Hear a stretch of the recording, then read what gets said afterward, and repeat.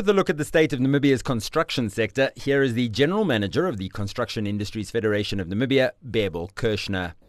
Based on feedback received from the members of the Construction Industries Federation of Namibia, it is looking far more optimistic than in recent years.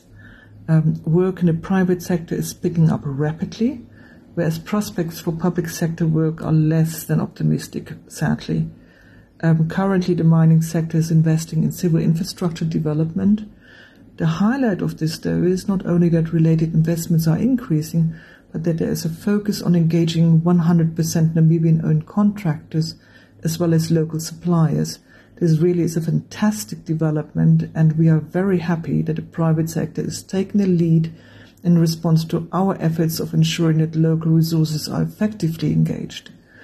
Whilst a lot of hope is placed on the prospects of green hydrogen and oil and gas, this will not take off immediately. However, we know that the consultants, i.e. civil engineers, are very much involved in the design stages, and that bodes really well for our contractors. In terms of road infrastructure development, our government's main focus is the building of the corridors to Namibia's hinterland and to provide access to our existing ports and a potential new port such as Cape Frere.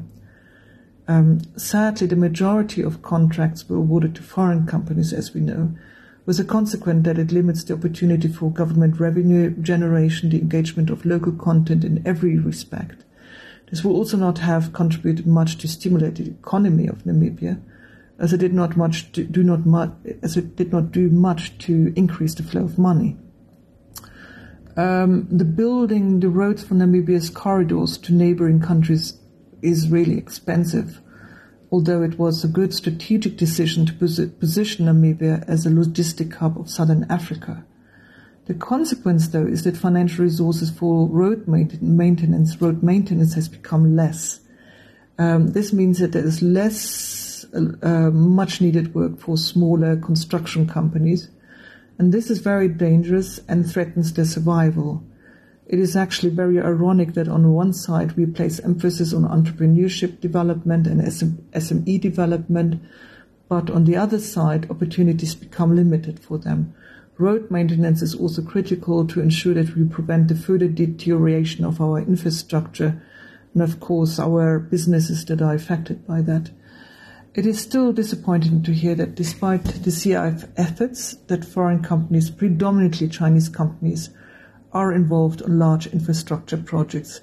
This really undermines our industry, as without any doubt Namibia still has the capacity. We see that the Nam water projects, for example, which were financed through loans, not grants from the African Development, were awarded to a Chinese contractor, i.e. that is a non-majority Namibian-owned contractor. And it's really quite ludicrous to see how the Chinese contractors challenge each other about the tender awards. I mean, imagine. There are certain increasing attempts by some authorities to focus on greater Namibianization of our industry. This is fantastic, but it is critical that our authorities not only focus on preferential treatment for SMEs, previously disadvantaged women and youth, but also on engaging and therefore maintaining capacities of our 100% owned mid-size and large-size companies. Joint ventures between our local business need to be given priority. Joint ventures with foreign companies are often a cover-up for tenderpreneurism, where local so-called agents become the conduit to conduct business for foreign contractors. This undermines the maintenance and further development of our own capacities. Our Central Procurement Board needs to become more aware of this, as well as all other procurement entities at all levels of government, as well as our state-owned enterprises. The Procurement Policy Unit at the Ministry of Finance also clearly needs to address this. Otherwise, we will continue hiding behind legislation to justify what one can regard really unpatriotic tender awards, which undermines our own industry. We are soon to see the expansion of the Namibian rail network, and we know that the tenders for the supply of the rail lines have already been advertised. So we anticipate that the tender for the construction will come out soon. The expansion will again be financed with loans from the African Development Bank. This time around, we will definitely need to see that only majority-owned Namibian contractors can bid.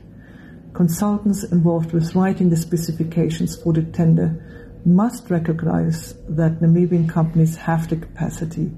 Even cash flow should not be a concern, as the African Development Bank makes an advance payment of 30% of the project value. This is very much different to our own government projects, where payment is often only done 60 days after invoice. Also, instead of looking at a 200-kilometer stretch of railway, this can be divided into lots of 50 kilometers. 4 of our own contractors can then be engaged, who in turn can also subcontract some of the work to smaller businesses. We really need to see this materialize. It becomes really worrying that our contractors are at a point where they're considering disinvestment from the public sector.